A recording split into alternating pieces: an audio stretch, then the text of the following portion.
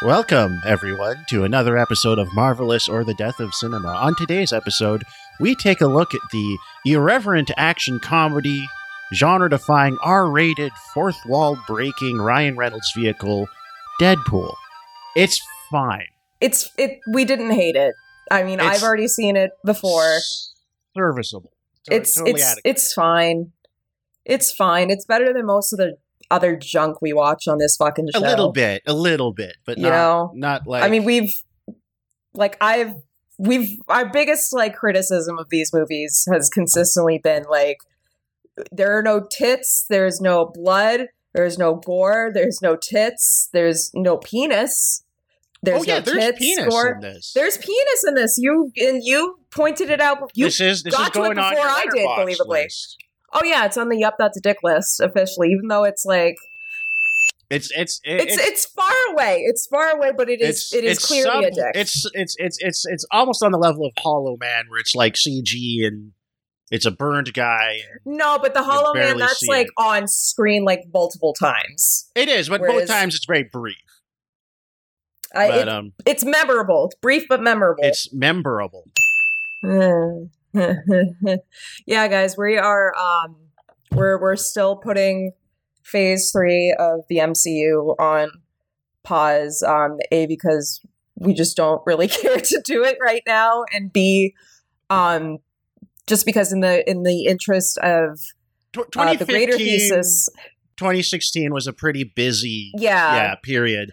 And I feel, and I think we want to do a little catch up. We want to round up some of our strays, our kind of quasi Sony and Fox MCU movies that have been kind of retroactively rolled in, and some the redheaded of our stepchildren of the MCU, pre-merger with Fox, stringent negotiations on and off. Well, that's always been ongoing with negotiations between Marvel, MCU, Disney, and Sony, especially when it comes to Spider-Man. This is the first movie that counts as the X-Men universe, but even then, because the nature of Deadpool is so fourth wall breaking, that's one of the main appeals of the entire character. It's still it pokes fun of itself constantly for the continuity out the window. But you can assume that it is in the if you can put it in a distinguishable IP cinematic universe according to Sony's we Marvel. Have X-Men in the movie. It's X-Men. Yeah, they have the rights to say mutant. But it is also difference. That Fox X-Men series, the continuity is a mess anyway. I've seen most of those and past 3. I haven't seen any. The first 3 are relatively coherent, but past that point, it is just every movie. It's just so where does this fit with the other ones? Logan was okay, but it's also Professor X is dead or not. But I mean, that's the beauty of this multiverse stuff. You can just kind of do whatever you want, whenever you want, and not have to care about anything making sense or mattering. That is a positive, but the flip side is, of course, now it gives Disney the opportunity to absorb all these different other existing intellectual properties. As we've seen with recasting Quicksilver with Evan Peters, because Aaron Taylor Johnson is off doing his own thing. He's on The Bear, right? That show with the chef. I have no idea. Is that him? I forgot he existed. Because if that's him, he's getting his bag, because that show is apparently very popular and very well received. Is it about an animal or a large hairy gay man? It's apparently about... I guess it could be both. Restaurant kitchen cooks. So I don't know where the title The Bear comes in. Are they cooking a bear? Is one of them a bear? Is there a bear working in the kitchen? We don't know. We haven't watched the show. He keeps getting into the dumpster out back. He keeps getting into the... Speaking of dumpsters... Mushroom Kingdom, here we come! Hot news! Live! Exclusive! Not exclusive. Breaking news. It's the day has finally come, people. The trailer for Illumination Studios' Super Mario Brothers movie has dropped, starring Chris Pratt as Mario, and the reviews are in. It stinks. Can you actually watch the trailer? I just saw people posting about it, that it was on Nintendo. There's thing. I mean, yeah, the trailer's up. Oh, yeah, let me actually watch this. I just saw the screenshots and I just immediately launched into making jokes about it, based on nothing. I mean, yeah, live reaction. Oh, this is gonna be, let's do this. I've unhinged my jaw so I can create an extraordinary soy face. Yeah, Stu is going to make the biggest soy face. He's going to start pointing at the computer going, look, it's a thwomp. Look, it's coming through my speakers. Shit, I need to send that through my headphones. Yeah, I watched it on my phone at work, like a proper American. They're really leaning on Epic for this one, although I don't know if it's... From the studio that brought you Minions. From the studio that brought you tap water flavored media. From the studio that brought you the most fucking annoying things on the planet. Okay, yeah, here we go. Here's that very typical humor. They said, epic battle scene! Actually, it's a bunch of cute little penguins throwing snowballs. At least it looks nice. But it looks a little too human Mario. Yeah, everything's slightly too detailed. It's not that bad. I don't know. I mean, we're obviously not the audience. No, but will that stop me from maybe seeing it in the theaters on 50 milligrams of edibles? Who knows? Maybe not. Maybe yes. I did that with Sonic 2, and I had a blast. I mean, it looks fine. It looks fine. It's fine. It's more, I'd say it's fine. Because they've got basically Nintendo's art design, which is pretty good. It looks more interesting than most Illumination movies do. I mean, the question in the sense of not being like your eyes slide off of it. The question is Toad going to show ass? Because in those Minion movies, they love showing Minion ass. Is Toad going to show? They love showing Minion cheeks. Is he going to show? Is the mushroom head going to show his little mushroom head? Well, that's why they reduced Mario's. That's why Mario's not thick and has no ass. They're giving ass all to Toad. So there's just at the climax, Toad just. I don't know where I'm going with this bit, other than just Illumination loves showing Minions asses. So I guess Chris Pratt's attempting a New York accent, but it's not. It's so half-hearted. It's not even half-hearted. Mario's sounded the same in all the games since 1996, and I don't know why he wouldn't sound like that now. If you're gonna do this at all, this movie doesn't need to exist, obviously, but we can't name a famous Italian American actor. And there we go. That's why they casted Chris Pratt, because apparently there are no popular Italian American or Italian actors, or just they should have cast Al Pacino. They should have cast Al Pacino. Yeah, there we go. Just go in full heat big ass mode. Yeah, she got a great ass, and you got your head all the way up it. Yeah. Okay, back to Deadpool. Oh no, we have one more thing. Oh wait, we do. Yeah, a little news item before we proceed. This there is an air cut. There is an air cut. He has it on his computer. There's in his divorced dad trailer down by the river. He showed the admin of the Release the Air Cut Twitter account, which is a real thing, has about 30K followers. He brought him over to his house, sat him down on a little stool, opened up his little MacBook, and showed him a Matroska, 2 gigabyte Matroska video file of the 2.5 hour air cut of the movie. It is out there. It's real. Yeah, let me just read directly from this is being reported from on Twitter at RTAircutSS. Why the fuck is there an S? Anyways, the air Schutzstaffel. Oh, Suicide Squad. Oh, that's yeah, they tweeted as of 10 hours ago, I had the honor of being shown The Cut by David Ayer. No BS. 2 hours and 23 minutes of incredible, a totally different story. Forget the theatrical. This movie has a deeper message. Signed, Admin 1. So he's answering questions about it. Someone asked, are there any possibilities of the release of the film? Did you know anything about it? And the account just like responded in like not even proper like double quotes, but like apostrophes. There is hope. There's always hope. Yeah, they said when I saw the Ayer cut today, I discussed with David Ayer the deeper meaning within the film. I was really sad to hear how he felt misunderstood for years over a character's portrayal. When, had his film been showed as intended, people would have seen one. This is a whole ass thread. I don't fucking care. Yeah, we don't need to read that. The visual, the mental image of like David Ayer just inviting the rando who runs this account on Twitter just to his like trailer house.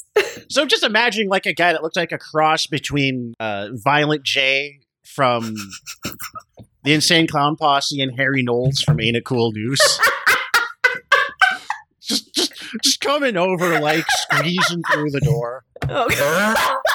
Ass devouring the stool that he's sitting on. Oh my god, he got like the ass of like he got Mario's ass. Like the lady. Yeah, he got or like the ass of like a middle school admin like secretary. That's a deep cut or just yeah. So that's still to be determined whether we'll ever see the Ayer cut publicly. But Inshallah. I don't think it is the masterpiece that this. Well, of course, sycophant is making it out to be. Obviously, it's a minor curiosity, but it's more competent, probably more coherent, at least. More coherent, definitely. Yeah. I will say this though. I think David Ayer, post Hog, released the Ayer uncut.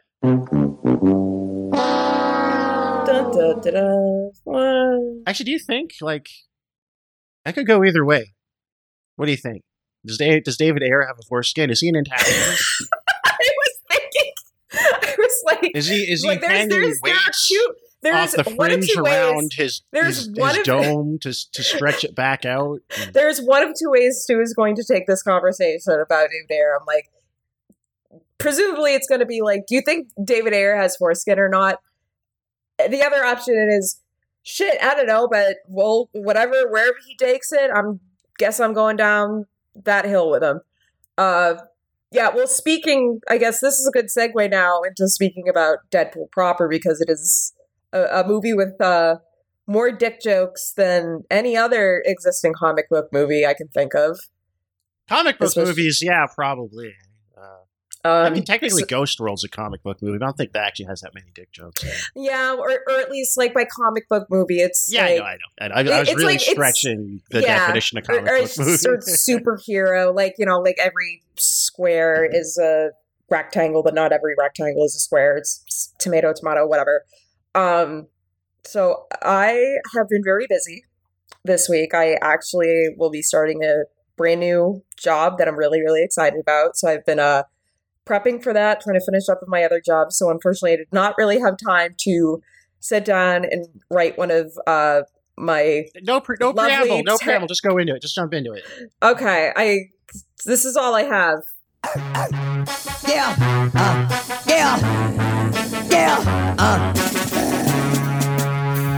Yo, get it twisted. This rap shit is mine, motherfucker. Fucking game. Fuck what you heard. It's what you hearing. It's what you hearing. Listen. It's what you hearing. Listen. It's what you hearing. Listen. From the director of some purposely leaked test footage of Ryan Reynolds in a CGI suit comes a film for everyone who has ever complained that Marvel movies don't have enough CGI gore, femme-dom pegging, or dick and ball jokes in them. It's Deadpool, the first R-rated superhero movie that proved R-rated superhero movies could make money, unless you count Darkman, The Crow, Blade, Blade 2, Kick-Ass, or even RoboCop. And that's it. That's all I wrote. That's the thing. This movie doesn't have that much plot. It's not a lot to say. It's simple in the sense, it's refreshingly simple. Like we actually watched this together over Discord. the other night, which was interesting because Stu got to hear me quip throughout the whole movie, and whenever boobs came on screen, Stu turned into a Tex Avery wolf. So that was fun to see. your tongue, like when Vanessa showed titty, you're like, yeah, literally. Oh yeah, that like nanosecond of you saw boob. Like I was at a very formative age when Firefly came out. So yeah, so it's refreshingly simple, like in that the goal, like the end game of this movie is not like Deadpool doesn't have to save the fucking world. He's not changing a timeline. He's just trying to, fix his fucking mug and go back to his girl and have wonderful, like, cringy sex. Yeah. He met like every Redditor's dream girl who's just like, I'm a sex freak and I love that you're like a weird pervert that makes gross jokes and has Wham on vinyl. No. Wham! Make It Big is the album that George and Andy earned the exclamation point. Let's just have insane sex molested all the time. They more importantly, they bond over being molested. I don't know if that's canonical or if they're both just riffing. I think that's canonical. I thought they were both just riffing. I didn't know. I don't read the comics, but I do remember that being like people on Tumblr being angry about that exchange. It's like people on Tumblr are idiots. Well, exactly. Well, that's the whole point people of that scene was just to make fun of people who love to say that they're to give them authority in really stupid arguments. So of course they'd be mad. Jesus Christ. It's true. I'm sorry, it's true. People love to use that. That's what all that stuff is. It's. I'm sorry. That's just a fact. Well, trauma. Yes, I wouldn't say being straight up. That's what I mean. Anyways, we might cut that. We might cut that, Miguel. Stu is uncut and he is not afraid. Stu, this could be maybe idea for we can have like a super edgy, like uncut version of this episode that we release on Patreon. The uncut. Okay. But anyway, yeah. So he's a hitman / enforcer who used to be in the special forces. He's a self-confessed bad guy, and he meets basically the perfect woman. And then he finds out he has cancer, and he goes to get his cancer treated. And they're just like some group of guys are doing illegal basement X-Men experiments, and he gets the same superpower as Wolverine, but it makes him like hideously ugly and fucked up. Yeah, it turns him into like in Freddy when he turned into like the pepperoni on the pizza in that one Nightmare on Elm Street sequel. I've never seen. Or he looks. Yeah, he looks. But it does kind of gross, but not gross enough on it. But not gross enough. Like it's still like they have a whole bit with T.J. Miller where they riff on things he looks like, which is like half amusing, half painful. Which a lot of the humor in this movie is like alternating between amusing or sometimes actually funny, and then just like ADR dialogue after the fact that was just like, we need more quips right here. Yeah. Like that, or like which is dubbing over something improv for something they thought was safer, had broader appeal. I did read a quote from the director, Tim Miller, that he didn't want any jokes that people would have to look up on the internet. Which, I mean, depending on your audience, people are going to have to look up who the hell Wham are and stuff on the internet, too. Or Sinead O'Connor, Alien 3, which I mean, I'll give him at least credit for if you're going to make a pop culture reference joke. Alien 3 at least is like a little bit of a deep cut if you're younger than, especially if you're younger than 40. That's right. Okay. Not that many people have seen Alien 3. Like we're people that like movies, so we know about Alien 3. I don't think most people know about the only normal people that know about Alien 3 are all over the age of 40, and what they remember is hating it because Hicks and Newt die off screen at the start of it. Hi, Donna. And Donna. Donna. It's Donna. Donna we love you, Donna. Tell you everything about the production of Alien 3 and has memorized all 500 production scripts. Yeah, Alien 3 episode with Donna coming eventually, I'm sure. Yeah, someday we'll get around to doing that. Someday. But yeah, Wade Wilson becomes a disgusting, but more importantly, immortal, able to completely regenerate himself. He's supposed to have lost his mind, but the movie kind of goes back and forth on if he's crazy or just wacky. They can't really commit. Wacky, like an Animaniac kind of wacky. Yeah, sort of. which like the better. I've read some of the Deadpool comics, and the better ones kind of commit a little harder to him being like crazy. Which is also like the whole fourth wall self-awareness thing is supposed to be like he's crazy. Yeah. Which is why nobody else like responds to it. But like the movie kind of like it goes back and forth on if he's just like an anti-hero in the sense that he like kills people that basically deserve to die and is a little bit like mean versus like he's like genuinely like kind of amoral, chaotic, neutral, chaotic. Like it's the kind of, I mentioned this with the Suicide Squad and like kind of the Harley Quinn character now, and they can't commit to being like chaotic good, chaotic neutral, chaotic evil to put it in D&D terms. They kind of have that problem with Deadpool in this movie where they kind of don't know where to draw that line. Because I think he's actually, the character works better when he's more of a always sunny character and less of a guy we actually genuinely like. If he was like, well, I think, and yeah, both with like Harley too, it's like, I think it's also just part and parcel to being like part of a huge, like widely known superhero franchise. Like we can't show a scene of like Harley Quinn or like Deadpool like decapitating an infant. Like we can't. That would be they're not going to show excessive for that. But I mean, like, just they're not. They got to pick a lane. I'm saying. Yeah, pick a lane. Figure out where your character's moral boundary is, other than just not a hero. In the strictest sense. What is established about Wade Wilson? And also decide how fucking crazy he actually is, because he doesn't actually seem that crazy in this movie, which is one of its weak points. I know this is a better so this isn't technically the first film adaptation of the Deadpool character. Ryan Reynolds. No, he was in X-Men Origins Wolverine, which doesn't Ryan Reynolds is in it for like 5 minutes at the beginning, just being like a guy who riffs. Then there's a CGI Deadpool at the end who has his mouth literally sewn shut, who's just like a generic. He's like a hyper bad guy that they've given every X-Men power to for Wolverine to fight. It's obscenely stupid. And of course, people hated it. Oh yeah, both the movie and the adaptation. But Ryan, to give like. We've talked a little bit about Ryan Reynolds before, he's the non-that continuum with like Chris Pratt of like annoying, quippy Hollywood guys.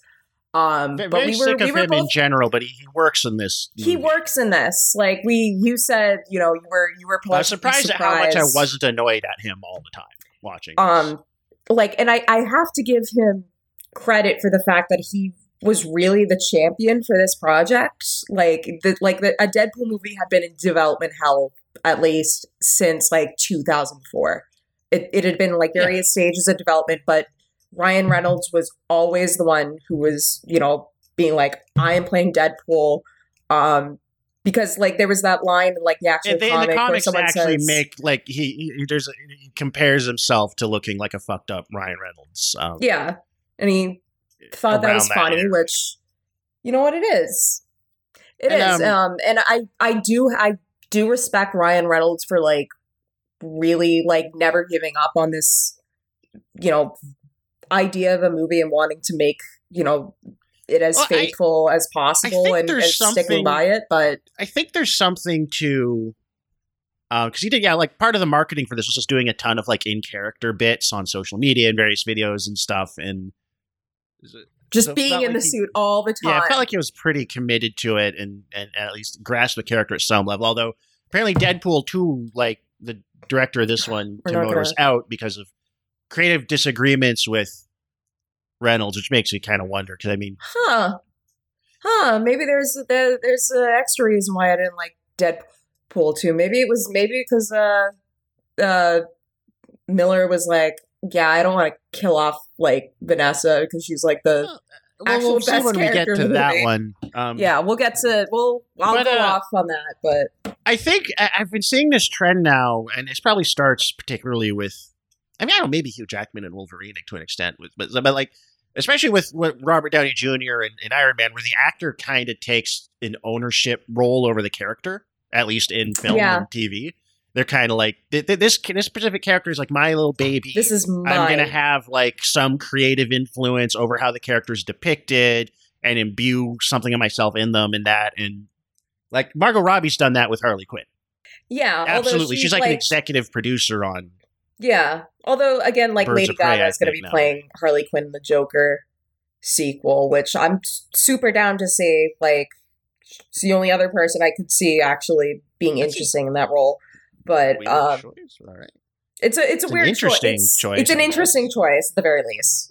But yeah, like how, you know, Robert Downey Jr. like really, really sunk into like, you know, the Tony Stark persona, or at least really, really coasted off of like the coolness that afforded him, because it was the role one of the roles that really brought him out. What made the character was limelight. Robert Downey Jr.'s part of his improvisations and kind of the thing he brought to the character. Yeah. Right? Like, you don't have that Iron Man, that Tony Stark without Robert Downey Jr. specifically. So I think like that's kind of the thing. They're like, I'm going to put my stamp on this character. I'm going to have some degree of ownership over them and kind of ride them and kind of make them kind of a staple part of my career in a big vehicle. Which we're like, I don't think there's anything wrong. I think that's what Will Smith wanted to do in Suicide Squad with Deadshot. It just didn't work. And then he tried to do it again with Bright, which we are not watching for this podcast. Which we are not watching Bright. We'll see. We're not. No. We'll see. But I mean, I had seen this movie like twice before. I had seen it like, if not opening weekend, I saw it in theater. When I was in like the last semester of college when it like came out. This was like a February release too. Yeah, and like on my birthday. This was like one of the like I feel like 2015 through like 2017 is when like the months of January and February kind of stopped being the months where like people would. I mean, they still kind of all are the months where like movie studios will just like drop their shit. That they don't know what else to do with. Yeah. Garbage, you know, as the Red Letter Media video, fuck you, it's January. Yeah. Or, you know, fuck you, it's February. But like, because also I know, like, it'll be a while till we get to Black Panther, but Black Panther was also a February release. You know, people really weren't looking at February as successful. They weren't confident in this movie. They weren't. They cut like $7 million off the budget right before it went into production. Like, yeah, I think the ideologies behind what does or doesn't make money among the studio guys are like really fixed in stone and really actually genuinely out of touch with what audiences actually want a lot of the time. Well, they don't actually know, but they believe. How much was the budget for Deadpool? It was like $58 million, I think, if I'm remembering. $58 million, and it made $782.6 million at the box office. Now. Yeah. Here's the thing. Huge return. 58 million is considered lower budget, or even for just like this Marvel movie film, it is considered a low budget film. 58 million, which like I just looked this up. Of course, adjusted for inflation, RoboCop had a budget of like 13 million. Which no, would that's have been before like, inflation. That's after inflation. Exactly. That's like 35 million. Right. Yeah. So it's like, it's just, and I guess like they also with that, again, it's kind of funny to consider 58 million low budget, but for this sort of project, it was considered low budget. And like that kind of, like, usually lower budgets breed like innovation and creative ways of doing something to make up with, like, you know, the lack of finances. Yeah, it's necessity is the mother of invention. Which this movie really took advantage of, not in the movie itself, but in the marketing. Yeah, really. Well, again, like they just kind of like they had Ryan Reynolds kind of drive the marketing, and I think the reason why like they had that baffling choice to have a She-Hulk Tinder profile is because they did it with Deadpool first. Yeah, and then they uploaded the trailer onto Pornhub under like, yeah, they just had like, they had billboards. Ryan Reynolds was doing like late night talk show appearances in character, shit. yeah, in character, like little clips. A feigned social, which I mean, most social media feuds between celebrity are fake. It's like wrestling. A lot of like public stuff with celebrities, their relationships, their hustles. A lot of that stuff's like wrestling. It's all fake. It's stage managed by managers and PR guys to create synergies and stuff. It's all like I don't know. It was all like it all obviously like it worked, but it worked because it was like novel and took advantage of. It was a way to express the tone of the character to people, I think. Whereas so much advertising, just your eyes glaze over because it's like it's a sales pitch you've heard before. It's very, but it's. What do you look? Is there I don't know. I completely lost my train of thought. You just started looking out your window. I'm like, is there a deer? Well, I was looking for the thought as it flitted out of my brain. As it flew away. Well, I mean, if let's talk more about our like supporting characters in this movie because I mean we already mentioned her, but she's because I love the ladies. I'm Nicole, known woman lover and appreciator. The dream girl in question, Vanessa, who is she's an X-Men too in the comics. Like she's like copycat. I don't know. Like actually has powers in. Yeah, so Vanessa's character actually has powers like in the comics. But I can't pronounce what's her name? What's the actress's name? Marina Baccarin. I'm not 100% on that pronunciation. She's great. I really like her. Yeah, she's not given a ton to do in this, but she makes you believe that this really ridiculously kind of fantastical ideal woman character is like an actual person that you even passingly give a shit about, and she has pretty good chemistry with Ryan Reynolds. Yeah, well, that's the thing that like overall makes this work as a movie is that it has a substantial emotional core, and it's that relationship between Deadpool. It is tying the whole thing together.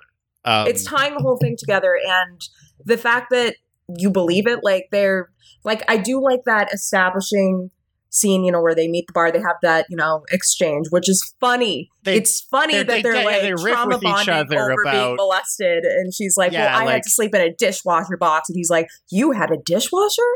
Like that. That's funny. That's funny, and that's informative. And they play skee ball together, which is cute. And then we get the Calendar Girl sex montage of the year, which is funny. I didn't mention this to you yesterday, but my dad played drums in an oldies band like up until like last year, literally. And one of the songs that was like constantly on like their set list was Calendar Girl.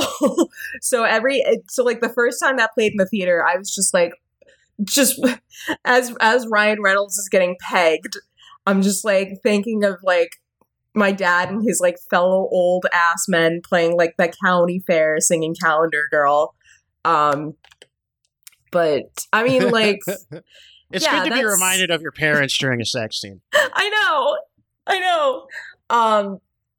But like, yeah, it's Reddit guy meets his perfect Reddit wife, but the miracle is that like she's not grating and their relationship isn't grating. Yeah, like, she's not grating, and she passes for like a real actual person, which is like really shouldn't like. I think the reason it works is I looked at the list of other people they were looking at for this role, like Taylor Schilling, which would have been like a really weird fit. The woman from Orange is the New Black. From Orange is the New Black. That would have been like a weird.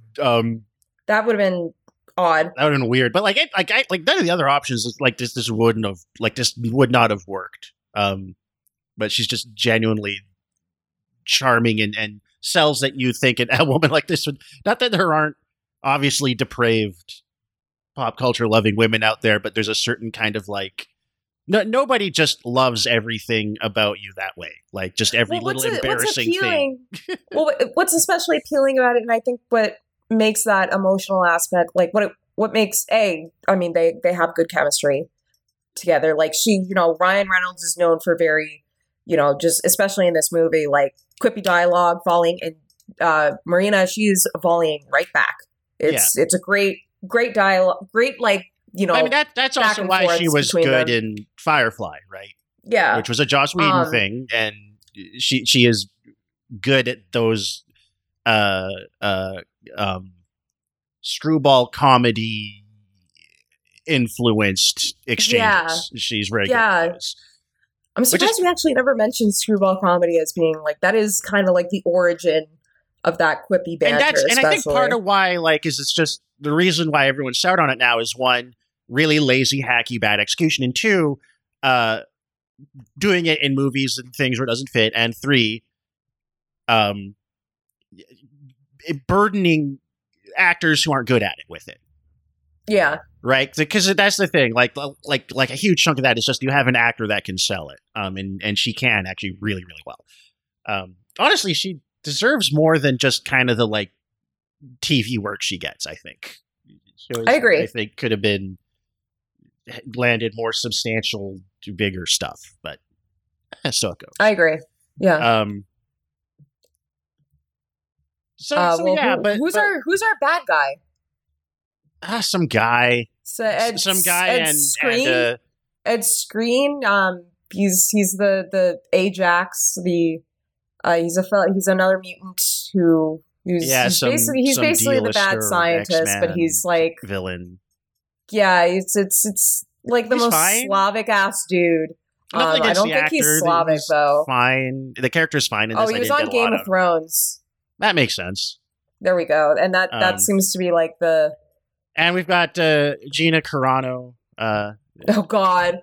Noted. Importantly, we have two problematic transphobic people in this cast. We got TJ Miller isn't a transphobe. He's a champion of trans rights, and he's had sex with many transgender people.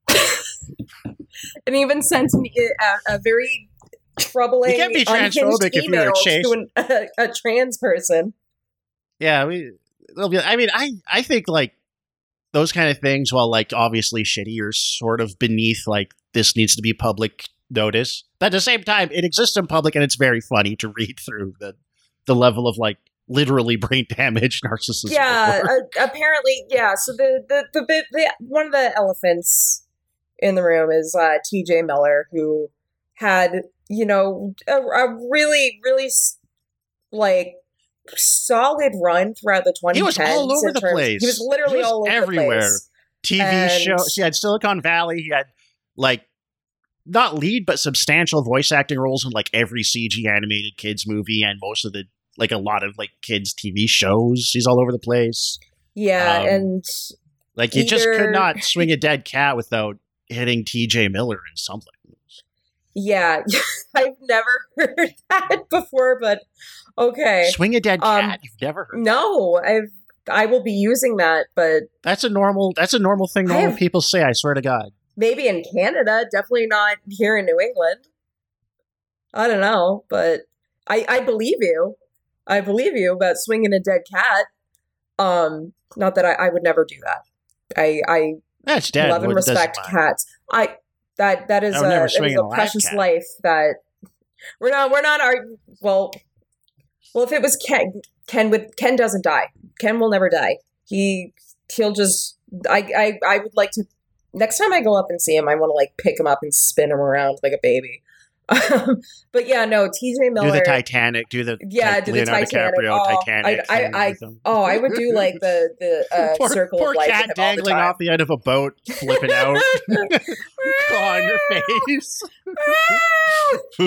Just literally crying. Yeah, so TJ Miller, like this came out 2016, so like a little after this like several months after this came out, he had like an incident where he like assaulted an Uber driver.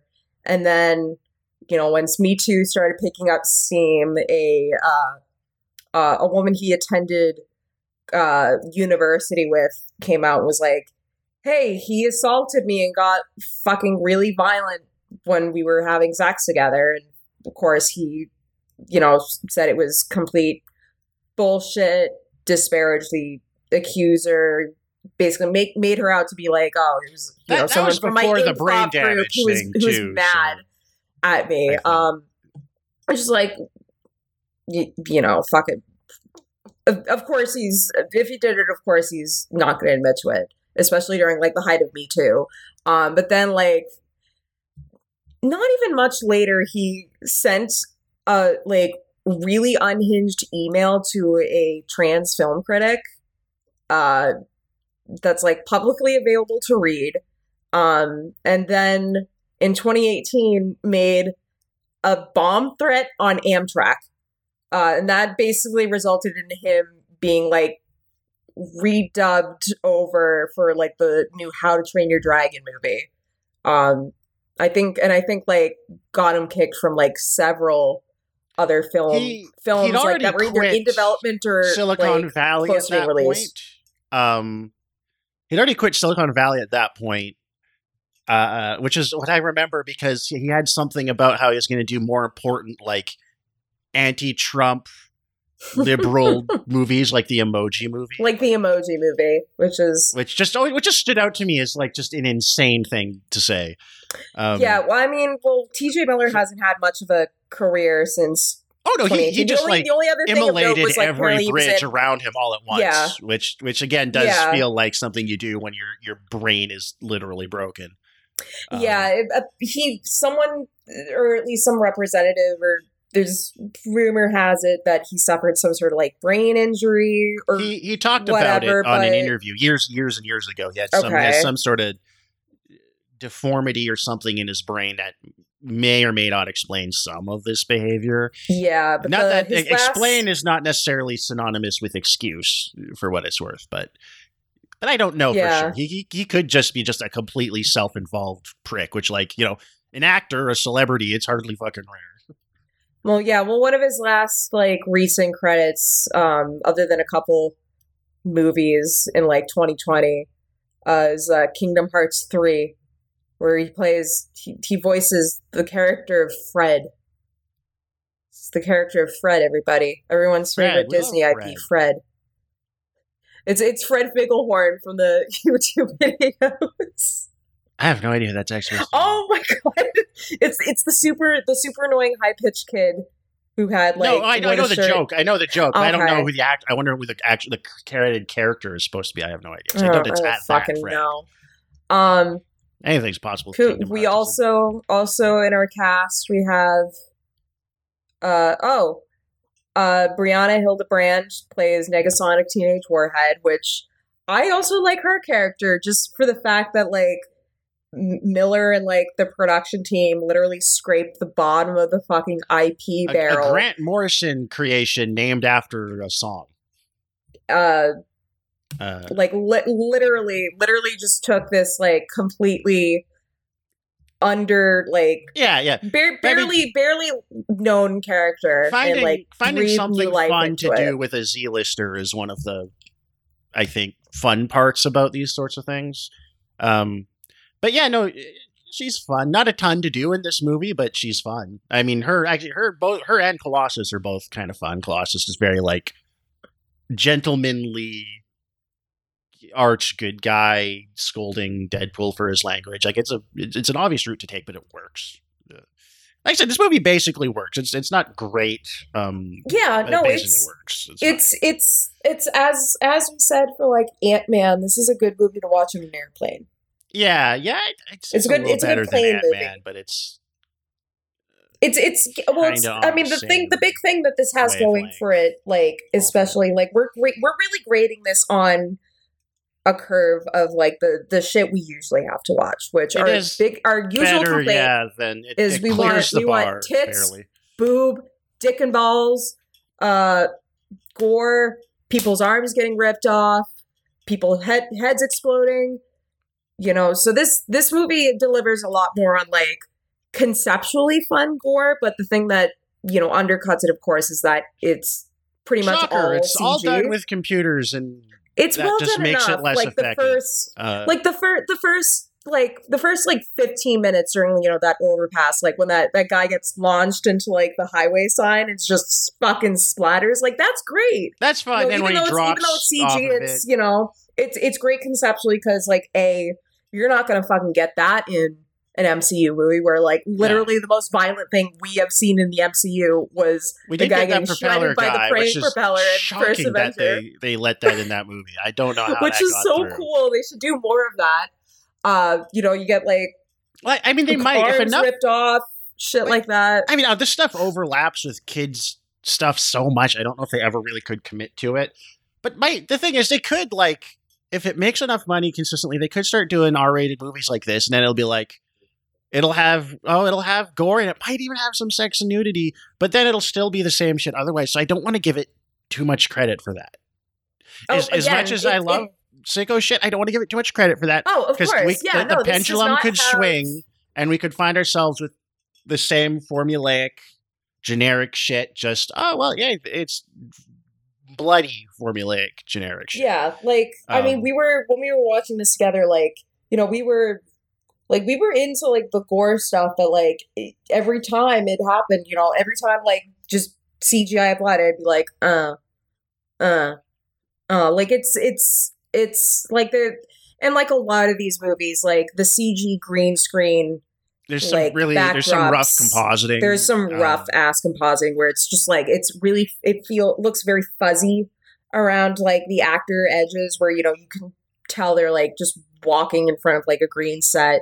You know, there's some like practical like set shit in the foreground, but it's, you know, like backdrops. It's like all CG. Where during like certain scenes, of course, not like when they're in like the bar and Ryan Reynolds and TJ Miller are quipping back and forth. It's a bit better looking bombing. than average for these movies. It doesn't have quite that same. Oh yeah, it's lit better. Tedious sheen. It's not color graded like wet cement, which is always a plus.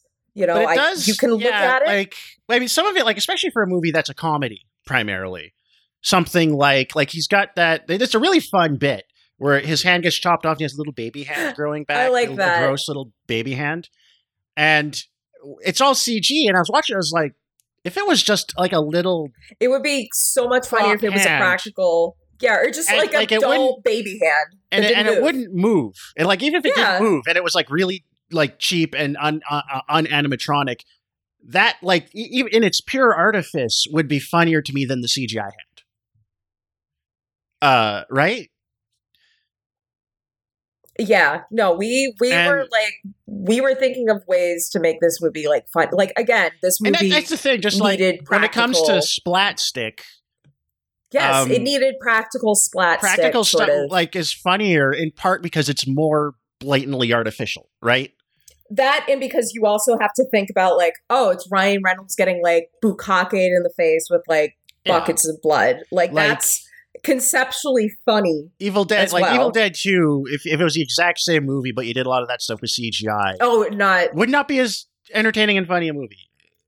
And I'm not saying you can't, like, it's not like CGI is inherently bad, but there's ways of using it that are more and less effective, more and less convincing, more or less prone to jar you out of the conceit of it. But again, it's just like everything almost seems like it's a lot of CGI body doubles for stunts and stuff. And it's like, you know, like I'd be more engaged if you had like a few real squibs, a few real like body stumps and gouts of blood come out of hoses. And just having a few of those for certain shots would sell the other stuff that you do with CGI for whatever production efficiency reasons or just you couldn't do it otherwise reasons. But you need that, like I said about like the thing about like, oh, why does Jurassic, like people say the CGI in Jurassic Park still looks better than any movie that came out today. It doesn't actually. Like you watch it, like if you really look close, you're like, oh, that looks like a PlayStation cutscene. Or at least like the texture on like the dinosaurs are, you know, it's compared to like but what we would see now. careful with compositing, and they're really careful with kind of how they shot it. It is, it's dark, it's at a distance, it's in rain. Don't forget Phil Tippett. Yeah. And they're really careful to have things like, the dinosaur comes stomping along and it like moves bushes around it as it goes. And then they would have other shots of animatronics and puppets and like dinosaur legs on sticks that are really there. And by intercutting between those two and taking like that extra care with compositing and having physical things respond to it, you get that extra layer of convincingness. Whereas another movie maybe has better objectively CGI shots, but it doesn't have those other elements selling it the same way. It's just kind of dragged and dropped in. Well, not really. I know those compositors are all working really hard, but that's the movie is shot assuming they will just drag and drop in, and it lessens the overall effect. And that's just and again, we've talked before. It's like this movie still has almost twice the budget RoboCop had. Yeah, and I mean, I know they probably spent a big chunk of money on Ryan Reynolds. I'd be curious to know what he actually took. Actually, yeah, let me look that up. If this was such a passion project for him, I'm interested to see. Yeah, hold on, let me talk. I mean, if he got points on the back end, he made out like a fucking bandit. But it is like, what's stopping you from doing this stuff? If other movies with a comparable budget could do it. His base salary was apparently just $2 million for Deadpool. Oh, he definitely had points on the back end, though, for sure. Oh, absolutely. He definitely had so it's not like those other movies where it's like, well, half our budget went to a given actor. Yeah, it went to Robert Downey Jr. to say lines. So it's like, I mean, and I don't know. Is it just like if you said we want to do this practical, the studio guys just go no, just for like kind of more studio guy brained reasons? Or is it just because it would make the shoot go for too like long? So they can like get a lot of coverage and like change things last minute. Oh, that's probably part of it. So they can constantly. It's easier to just completely fuck with the movie in post production and tune it to be exactly what you think people want the day it comes out.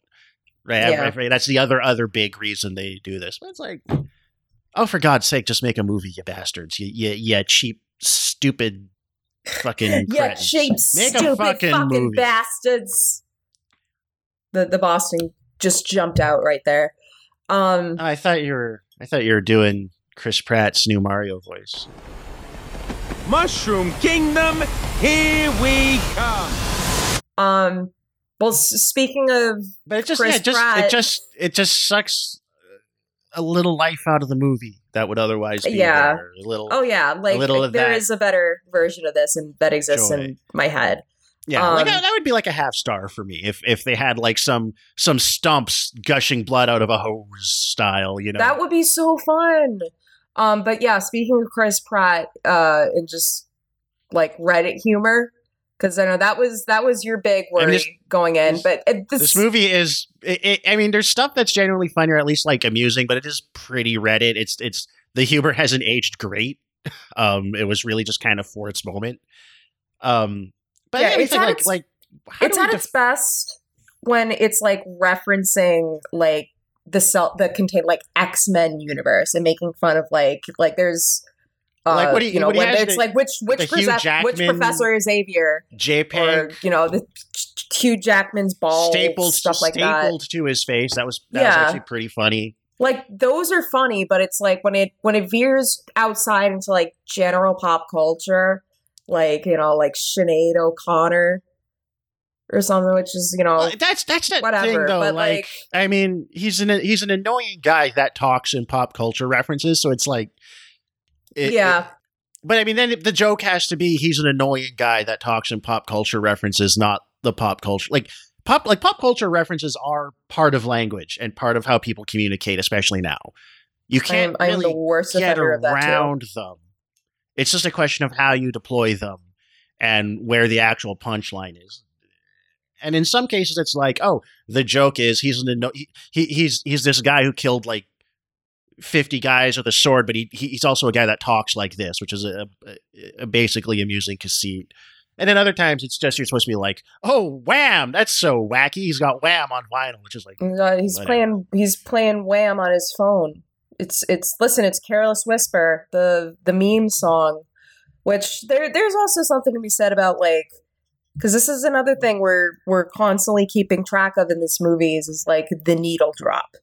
There are needle drops in this movie, and a lot of them are pretty obvious. Pretty on the nose, yeah. Which, to like the tone of this, the fact that this movie is so tongue-in-cheek in many ways with like the tone and like the humor, like it gets kind of a pass for that to be like a little more blatantly obvious. Yeah. Where it's not trying to be like self-serious like Suicide Squad wasn't using those like, oh, it's House of the Rising Sun, where it's Careless Whisper. It's just like it's winking. Epic, and the audiences get so hyped. But I mean, that's the thing that frustrates me with a lot of comedy writing lately that I see in like especially animated sitcoms and stuff is we're gonna lampshade. We're gonna be like, hey, look, it's a cliche, it's an obvious thing, it's lame, but we know it's lame, and you know it's lame.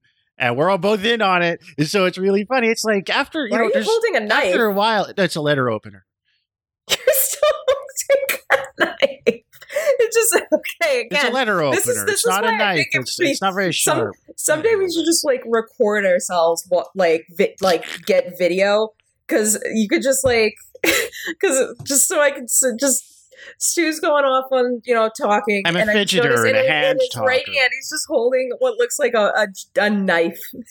It's just like, it's like, oh no, it's a letter opener. It's a letter opener. It's still a sharp, long object. It's not that sharp. It's slightly pointy, but it's really not sharp. Like, okay, but so far I can do this, and it doesn't. It's less sharp. It's like butter knife. Yeah, but now this is now the second weapon you've waved around on video call with me. Oh, that other thing was a replica that like could not do anything. This is a replica Civil War weapon. Anyway, my point is lampshading obvious cliches, corny stuff, lame stuff, and then doing it anyway is a fucking cop out. It's a cop out, and I'm really annoyed with it, and I'm really sick of it. You're not clever. You're lazy. Just if you're going to subvert a cliche, then write something new or novel or interesting that will surprise me. It is horseshit. It's just Malibu Stacy's new hat that says Malibu Stacy's new hat on it. That's not fucking clever. Yeah. I'm an old man. I'm in my 30s. I demand better from my cartoons and from my big stupid goddamn movies. So help me God. They've taken Disco Elysium away from me. I have nothing left. Yeah, you've been Disco Elysium posting a lot lately. Oh, well, yeah, I know. That something is so happened, unrelated to anything else we're talking about. But it's unrelated. But we could. If you want, who gives a shit about being on topic? Fuck topics. We're above that. Yeah. Do you think Deadpool would want us to be on topic? It's the 21st century. References other shit. We will talk about. It's the 21st century. Coherence is dead. We're in the multiverse now. There is no cause and no effect. There's no before and after. There's only the eternal now. Anyway, so it turns out, Disco Elysium, for those not know, the maybe best written video game of all time, a role-playing game, a real role-playing game, which means the entire game's about talking to people and then dice roll to decide whether or not they like what you have to hear, basically, what you have to say, basically. And the whole core creative team of like disaffected countercultural left-wing Estonians that like built the whole thing and made it what it was were quietly forced out of the studio they founded to make the game by the money guys. And so, if there's ever a sequel or a follow-up or something else, it's just going to have none of the key people that made it involved, but it will have, based on their job listings, like people specializing in like microtransactions and marketing and games as service shit. So, like one of my favorite works of like art and entertainment and in any medium, much less video games, of the past decade, maybe the whole century so far. They did what you'd expect to it and destroyed it, as they do all things. I'm a little bummed out by that turn of events. Yeah. Well, that's I haven't played Disco Elysium, but yeah, I think it's... You should. It's great. There's a Mac release. I think it's...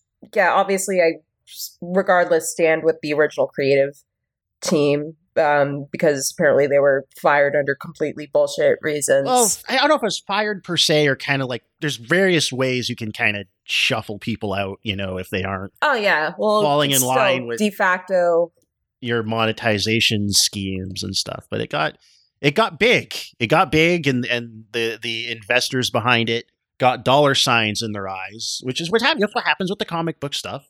It's what happens with all this stuff. If it gets to a certain scale of like, oh, we could really make real money off of this, they will strip mine out everything that makes it unique and interesting so that they can make it palatable to what I believe is an entirely hypothetical, non-existent construct of the normal person. So, that's what they do. Yeah.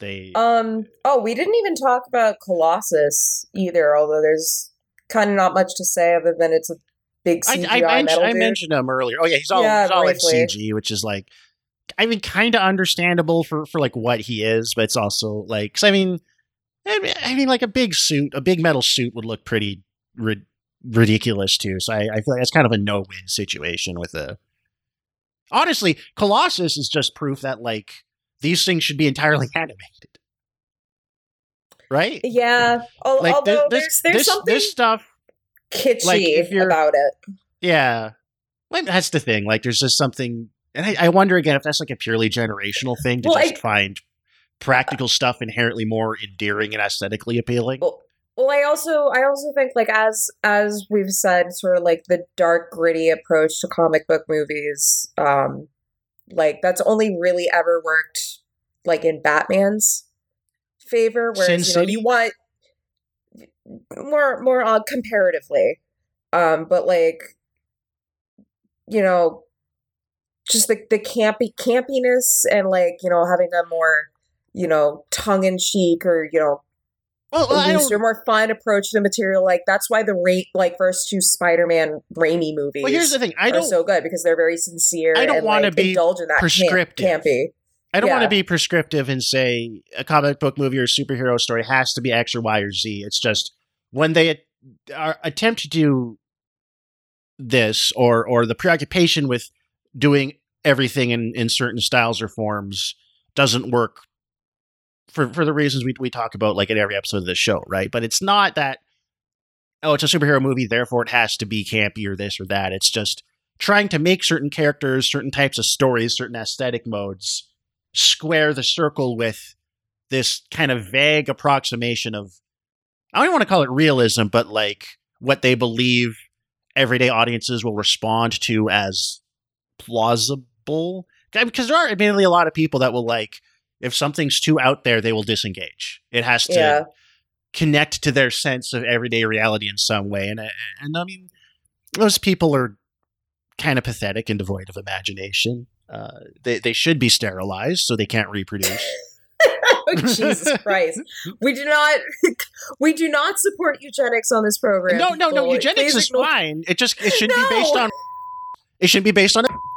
it should be based on taste and entertainment. God damn it, Stu. If it's based on entertainment, it's fine. All right? Parody, do not cancel us. Allegedly, parody. I feel like a statement like that should be so self-evidently absurd that anybody getting mad at us is only exposing themselves as an imbecile. If anyone tries to like cancel me, just like your tweet, attention, you mutual, your brilliant viral Ed209 tweet. Well, that post didn't so much go viral as that it went viral in the right places. The guy, I forget his last name. I want to say it's Giovanni something. It's something. He seems like he's gotten a lot of voice acting work in like smaller games. He does a lot of like voice impressions for memes and stuff. Yeah. He read it out and made it into a video, and that video went viral. I bet it still came from your mind, though. It still came from my mind. It still came from my beautiful mind. But I didn't get the clout. No, and that's what's important. That's what matters. It's the faves, schizophrenia either. Wait, no, was A Beautiful Mind? Did he have schizophrenia? What was it? It was schizophrenia, right? I never saw that movie. He does math. We watched it. You want to know something funny? Just a little tidbit of cool information about the American public school system. We watched A Beautiful Mind in health class, just because the teacher didn't want to fucking learn teach. About mental health. Yeah, I guess. Anyways, we forgot to talk about the Indian cab driver. Oh yeah, the Indian cab driver. So here's a take from Nicole. Why are you putting me on the spot? You said it. It's very unrealistic that this guy basically lets Deadpool off the hook for not paying his cab fare because he forgot his wallet. No, he'd flip out. He'd be demanding his $30. He would go to the ends of the earth. He would be calling Deadpool's manager. He would be sending you to a collection agency. He would get that $30 or die trying. I mean, he does put his like cousin / romantic rival in the back of his trunk and presumably gets him killed in a car accident. That's they never really resolved that. He just kind of leaves the movie with his cousin in the trunk. Yeah, he's done.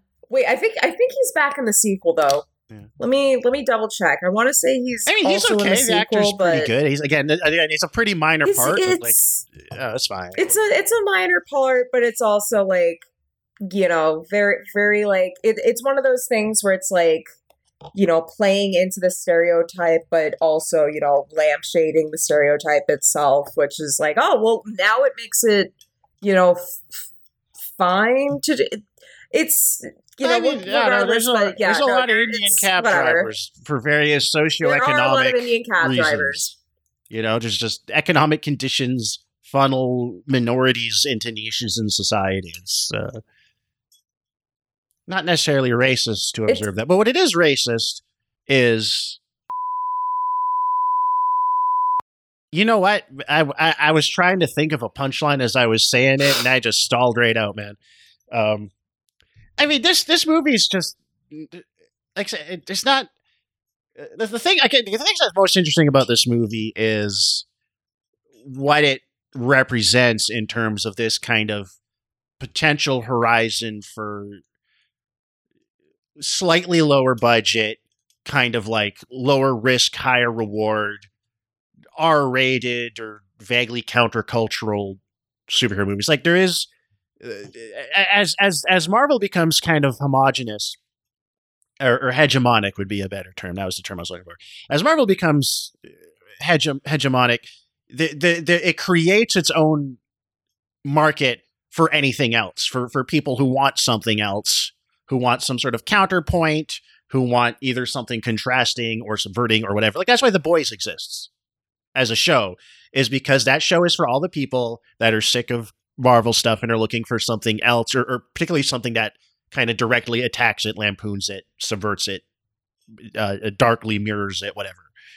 That's why people cling to the Zack Snyder DC movies, is that they reflect a contrasting approach to superhero stuff that takes it kind of more seriously and mythically. And then the Deadpool thing, it's like violence and titties and joking at its own expense, which the Marvel stuff can.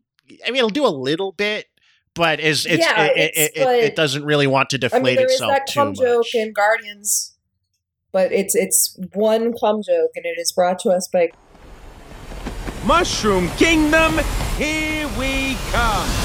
So your mileage, but it's like varies. The Marvel movies don't want you to don't want to be like, haha, we're lame. They want to be like, haha, we seem lame, but we're actually not. That's a fine but important distinction. And they're also, you're never going to get a pegging scene in an MCU movie. Like, that's never going to happen. Yeah. So, just like, on the basis of this being, again, we're grading this on the marvelous curve. Let's call it the marvelous curve. So I know there are like some people who will probably be like, they're being way too generous with this movie, which is like, fuck off, you try doing our job. The marvelous curves, and there's two of them, and one of them goes kind of like this, and another one kind of goes like this. and it looks like a titty in a waistline is what I'm aiming for. No, it goes like we're really doing visual jokes on this audio media podcast. Or sometimes there's a movie that goes like this and then kind of circles like that. 2 hours later. And we watch another movie and it's like really good, so it's like right up here. 3 hours later. But then the next one we watch is kind of a bomb, so it's like that. Can you move it along? I'm all out of time cards. And there we go. I just made a dick in the air. There's a dick in the air in this movie. We did see a dick in this movie. Yes. Oh yeah. That's right. We talked about that before we hit record. It was right at the beginning. I don't remember. We did.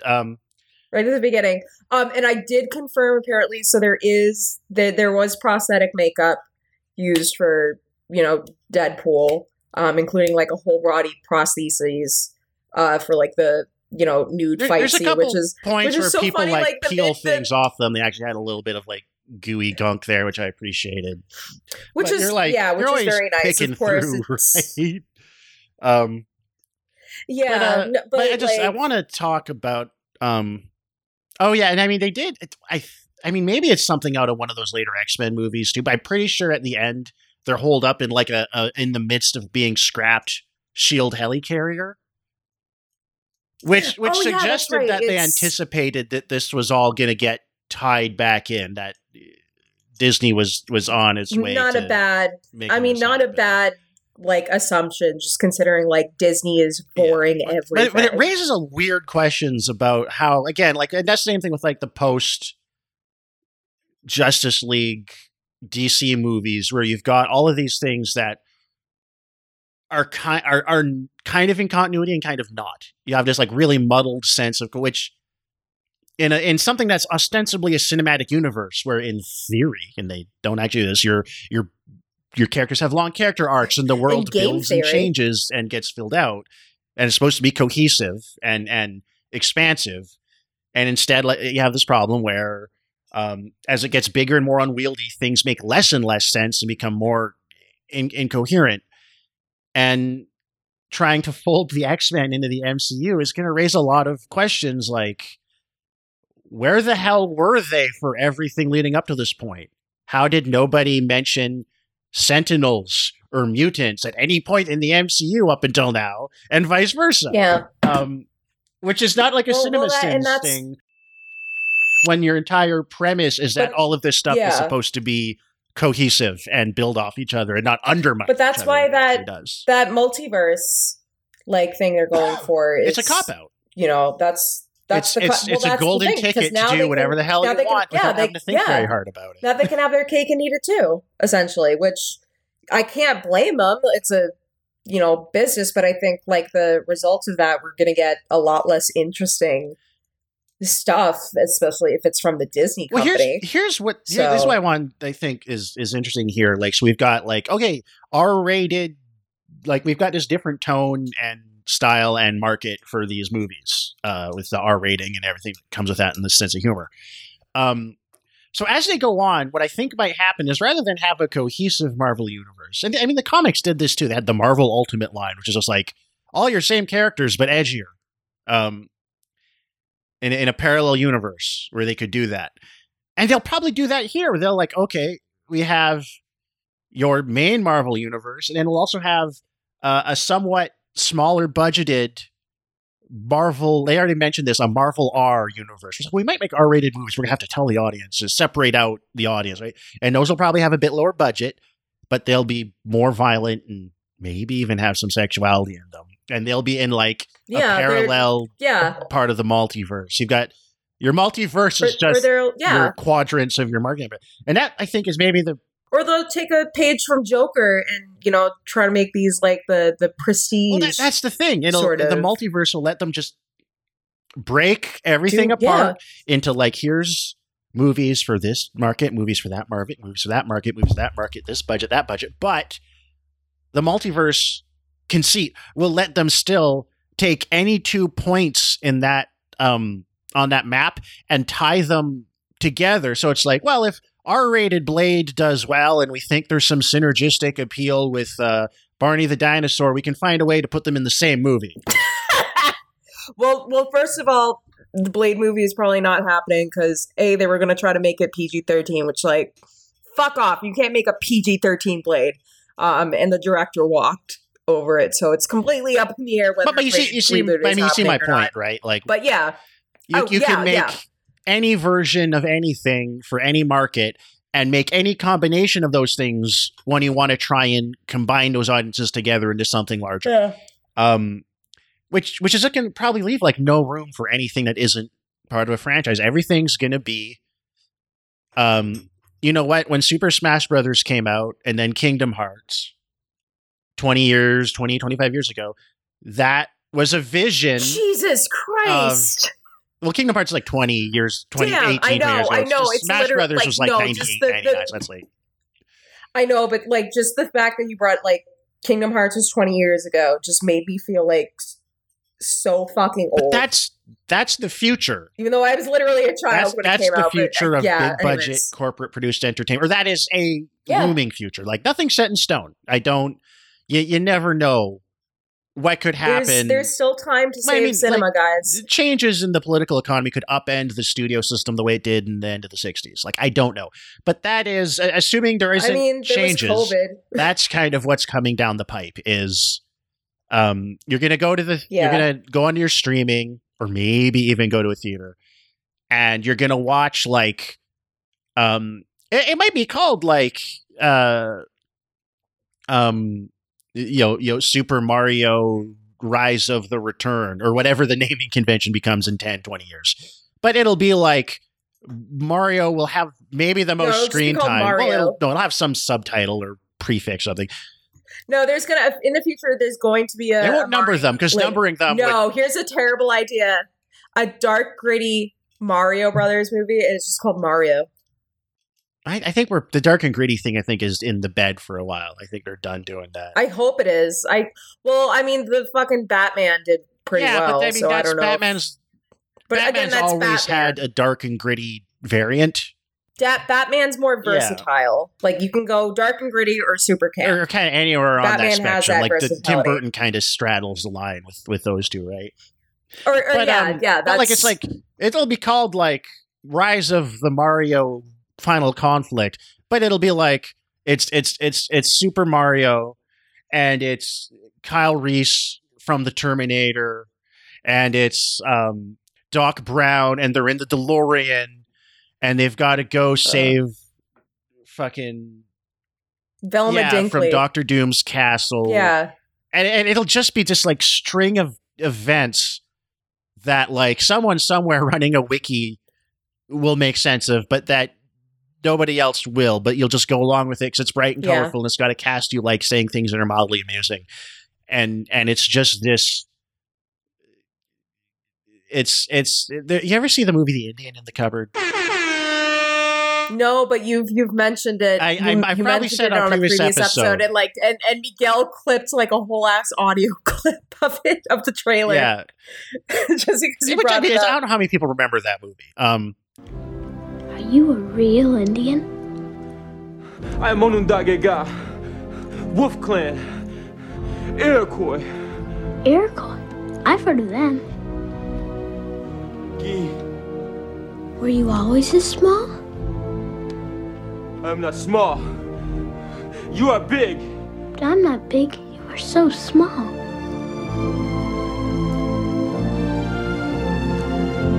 Can you be the peacemaker? I'm a boy. My name is Omri. Great Spirit can be a child. Who are you? Okwai. Little Bear. But I never saw it. I just remember it being a trailer on many VHSs. If you don't remember me bringing this up previously, a kid gets a cupboard and he puts toys in it and the toys come to life and he's got a little Indian, a little cowboy. In the parlance of the film, in the times, little toys. And he puts them in, and they come to life, and then they fight, but then they learn to live in peace with each other. But there is a scene where he gets all his toys, he puts them all in there, and there's RoboCop and the T-Rex and Darth Vader, which, I mean, must have been like, it was a Disney movie, but so they must have really worked for the licensing. Oh, that was the OG That was the original fucking Ready Player One. But that is that 30-second gag in Indian in the Cupboard is the future of entertainment. The future of movies. Yeah. I know. It's a cupboard stomping on a human face forever. Yeah. I guess I think we're kind of done talking about Deadpool. Yeah, he to now. And I mean, like, it's a like, I guess the other thing is that Deadpool's just kind of like much more weakly. So he's kind of a Joker alike in that I'm such a fucked up, weird guy. I'm like this. Guys kind of dig him. And I think he was also like in a time when comics were kind of like sort of like they're ridiculous substantively, but they were kind of going through that very like 15-year-old self-serious edgy phase. I think Deadpool was fuck you, mom. He became kind of a breakout character in the 2000s, I think, because he was a welcome change of pace from everything else comics were doing. I'm guessing we'll have people who know comics better on at some point. They'll confirm or deny. Oh, hurry up! I'm a busy man. But that is in the works. But I think that's when he became a breakthrough character when people found him, used him as a vehicle to kind of do kind of interesting stuff legitimately. Because like that era of comics this movie draws heavily from, I did read, and it is like he's not fourth wall breaking, but he is like a pop culture reference guy. But he is also like they commit more to the like crazy and damaged thing, not in a way that is occasionally like they I remember it. Anyway, it's not I remember it. I can't say those comics actually hold up, but like it was mostly like comedic and like more like very very more like amoral and chaotic neutral. But then occasionally like they would. In what I remember being a relatively deft way, don't hold me to that, kind of go with like, oh, he is like a really fucked up guy who does not have like his personality together. In a way that was genuinely kind of interesting, in addition to being a break from what comics were doing at the time that made it. And then the fourth wall thing was just, I think that came later as the character got more pushed that crazy direction. And I don't know how that stuff holds up because I didn't read like Deadpool and Cable really, which is I think where they really got into like, I'm aware I'm thinking in word bubbles. And you can like look up the panels of that, and the humor in that hasn't aged super well because it's like a lot of humor in this. But it was it's very like the way this movie came out at a time when it was a break from what everything else was. So it's kind of the right movie at the right time. The same way the character broke through in comics like 10, 12 years earlier, the same way. But it's also like I think we can agree, like the movie doesn't really commit or deliver the way it could if it wasn't subordinate to this franchise apparatus. Right. It doesn't go as hard as it could, get as out there as it could. Blind Owl's kind of barely in this, and she's kind of like the central other figure in that run of comics. To the extent those comics have like an emotional core, it's Deadpool's weird relationship with Blind Owl, who is like kind of a hostage. It turns out at some point you find out in that situation. I don't know. Again, I can't say that those hold up. I remember them being more interesting than I thought they would be at a kind of emotional level when I read them at like age 19, whatever it was. But I just, it's like even the stuff that comes along that feels like a break from the mold isn't really. Like I looked at reviews where people were like, oh, this movie is so sick and twisted and out there. It's like, not really. Yeah, this has a pretty high, high ass rating on, it has like a 3.7 and it's like, it only Letterboxd. seems that way in comparison to everything around it.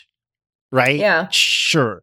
Again, on that curve. But off that curve, it's like there's been lots of outrageous, absurdist, horny, violent movies that have gone way harder or are way sicker. Like what?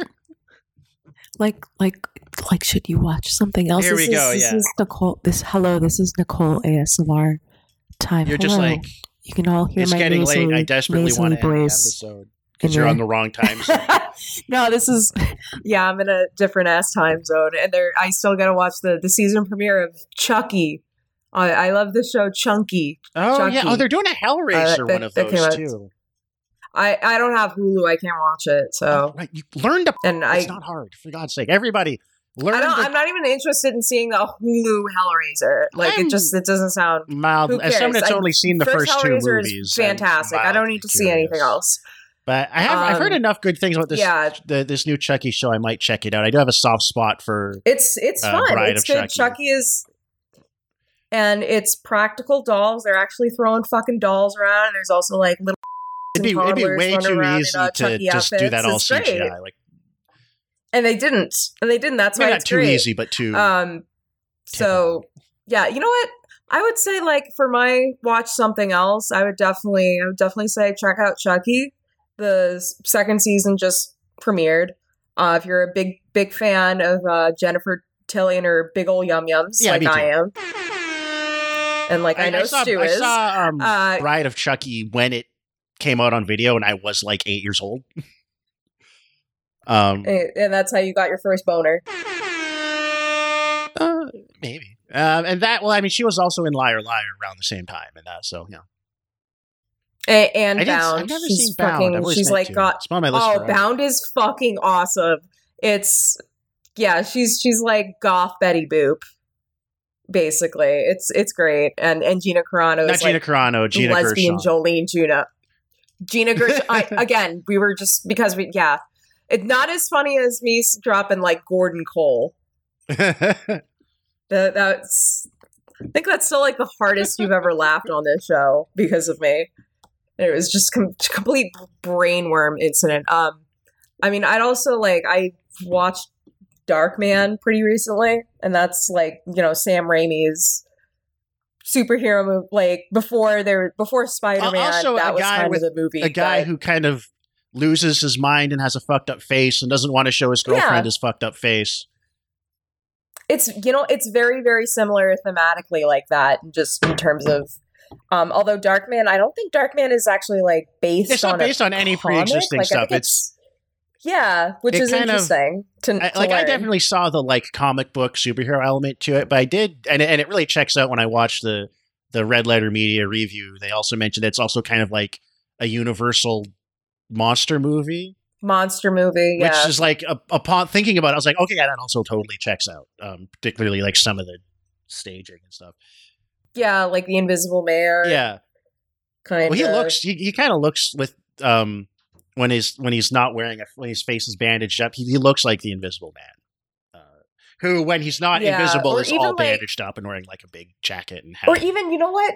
If like, because like I think Deadpool's face is like serviceably ugly enough, but it's like it could, like, if I'm just thinking like, you know, they put Liam Neeson in practical makeup effects for Darkman. He's got, you know, that like skeleton jowl and it's gross. And like, so even something like that, like more where, you know, it's not just like I have really like pockmarked pepperoni skin.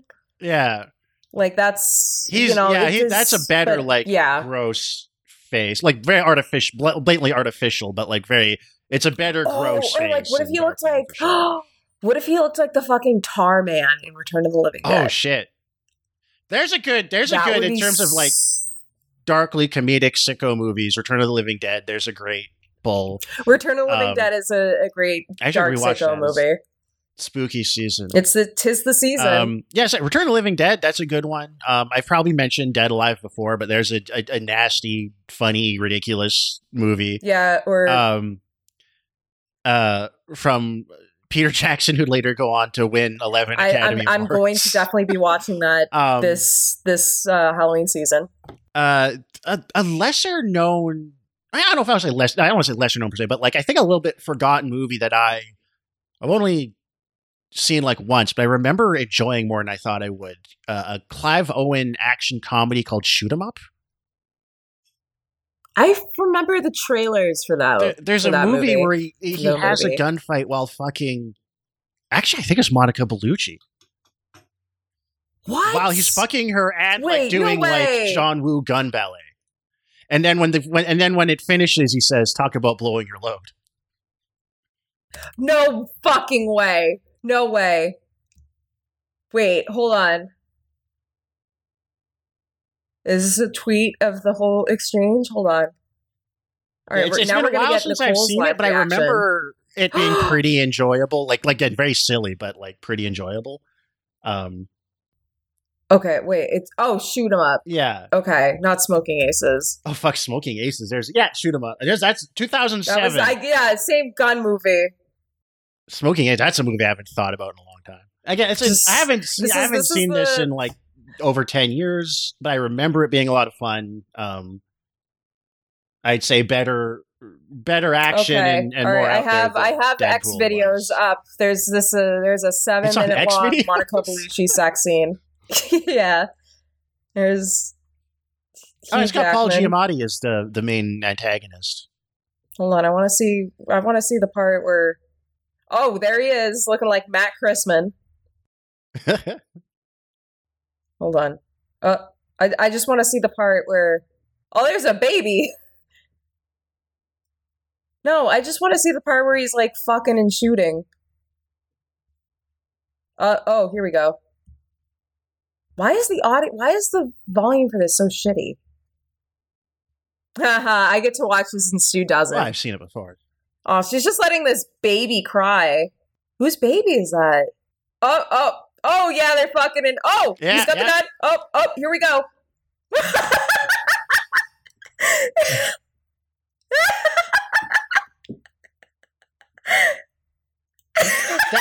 That might be the best part of the movie, too, baby. It's worth checking out. So much later that the old narrator got tired of waiting and they had to hire a new one. Talk about shooting your load. Oh my god, that was fucking that might great. Be the best part of the movie, but that is like the whole movie is basically that tone. I remember it being a solid watch. So you can check that out. Woo. Oh man. All right. Well, do we have any idea what we're gonna do next episode? To be determined. Maybe. Oh wait, no. We should do the fucking the fucking Amazing Spider-Man. Yeah, we got to do that, and I think we got to do the at least the main 3 Star Wars reboot sequels. Oh, I've not seen Rise of Skywalker. I watched it out of morbid curiosity, like a bad rip of it when it came out, and I got a headache and had to like get up and like pace every like 20 minutes because it was like really infuriatingly terrible. It is like The Force Awakens is bad in like normal, like watchable, but just doesn't hold together in substantive blockbuster way. Rise of Skywalker is terrible in a genuinely terrible. How did a movie this expensive and important come out this bad way? It's kind of it is. I think Rise of Skywalker might the Last Jedi and Rise of Skywalker I think will actually both be kind of interesting in as one as like a partial success, partial failure, and another as a total failure. Force Awakens I think is the least interesting one because it's just like competent is popcorn entertainment, but then just has no substance. Not that like Star Wars is super deep, but you rewatch those old ones and they've got some so hard when it came out. So we'll see how I feel. Oh, were you a stan? But not a stan, but I got that like my first like major like academic paper. Were you a Raylo? No, I wrote that academic paper that got published, and I got an award for it. So yeah, well, we'll see. So yeah, we'll be back next time on Marvelous. Don't worry. We're busy and we got shit going on in our lives, but we'll always make time for you, our dear listeners. Have we gotten any new patron? Oh, you know what? No, but there's someone we forgot to thank in a mainline episode last time. Tankbuster. Yes. Our resident Zack Snyder stand in the Discord, which you should come and join and chit chat about movies in. Thanks for giving us your money and for listening to the show. Tankbuster and all of our patrons and all of our listeners. It means a lot. It's nice to have something you do find an audience and have people give a shit. and tell you that you're really smart. Because that's really the only thing. That's the entire load-bearing pillar of my ego is people telling me I'm smart when I say stuff. It's the only thing keeping me going. So tell me I'm smart and give me your money. I no longer really need your money because I'm accepting a pretty nice new job that I'm very excited about. So, but what I will be more than happy to take is your compliments and your follows, because I feel like I should have more Nicole needs Twitter the clout. followers. I need the money.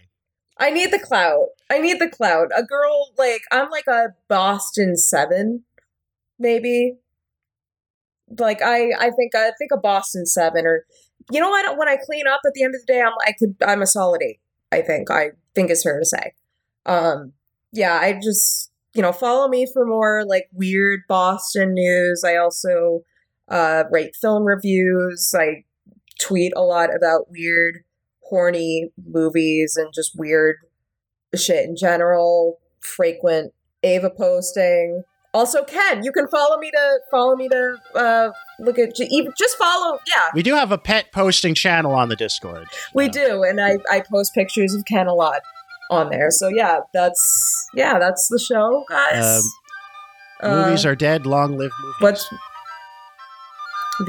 Viva cinema. Piss off, motherfuckers. I'm sorry.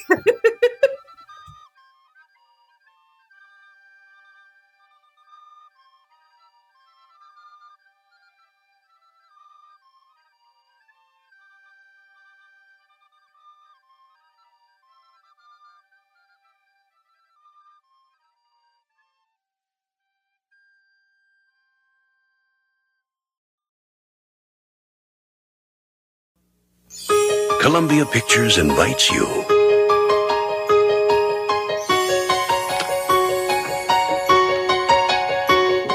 to unlock the door.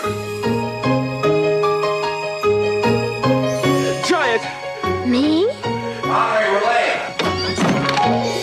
Believe your eyes. I have a magic cupboard that has a magic key. I put a plastic Indian in the cupboard and he came alive. You are so real. Yes.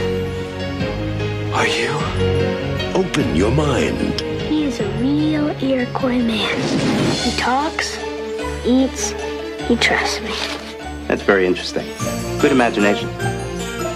And live the adventure. Wow, this is the plastic Indian? Not plastic anymore. No! Yes! No, it's not a game!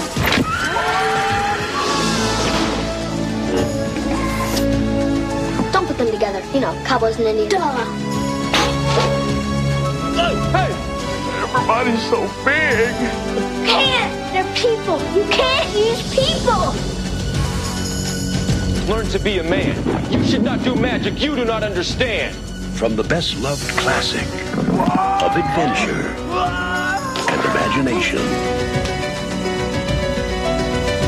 I will be with you when the sun rises. One more time. The Indian in the cupboard.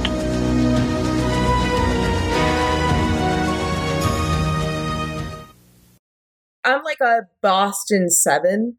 You know what? When I clean up at the end of the day, I'm a solid 8.